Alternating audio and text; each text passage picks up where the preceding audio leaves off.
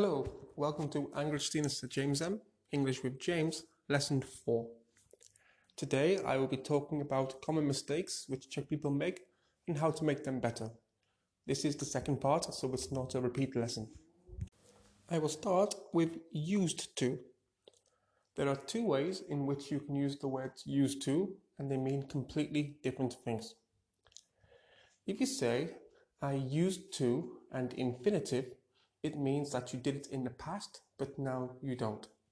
For example, I used to live in England, but now I do not. I used to speak Spanish, but now I cannot. The second way in which you can use used to is to say something that you do now. It's a habit, zvyk. So for example, you have the am and an ing. So I am used to waking up early, which means that I do it a lot. I am not used to speaking Czech, which means that I don't speak Czech often. It's a common mistake for many people to mix them up, to say I used to waking. No, I am used to waking. It's very important that if you have the am, you have the ing too. The second mistake I will talk about today is say and tell. So an example of a bad sentence is my husband said to me, go home. No. My husband told me to go home. Because if you have the word, say or tell, and then me next, me, him, her, John, Stephen, it will be tell or told. So that sentence should be, my husband told me to go home. She told me to clean. So with say, you say something. So Petra said hello. John said be quiet. Or you can also use say with to. Or Alena said to Petra, sleep.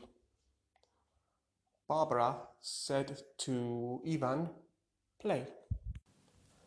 The third mistake I will talk about today is every. Remember that if you use every, it must be third person, třetí osoba. So I'll give an example of a bad sentence. Every students are lazy. No, it should be every student is lazy.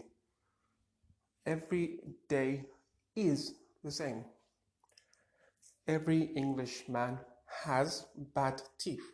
For example, if you want to keep plural and the are, you must use all. So all students are lazy. All French people drink wine. So in Czech, remember that every is každý and všichni is all. So again, if you say every, it must be third person. So every drink is healthy. The final one for today will be ago and before. So a common mistake with my students is, oh, I woke up 10 minutes before.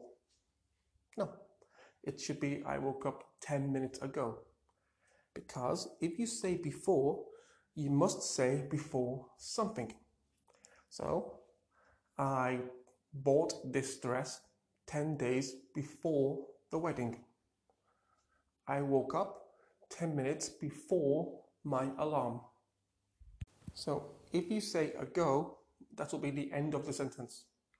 So, I learned Czech 2 years ago. I ate lunch around 3 hours ago. Actually, I have a little bit more time, so I will do one more, which is a common mistake of on party.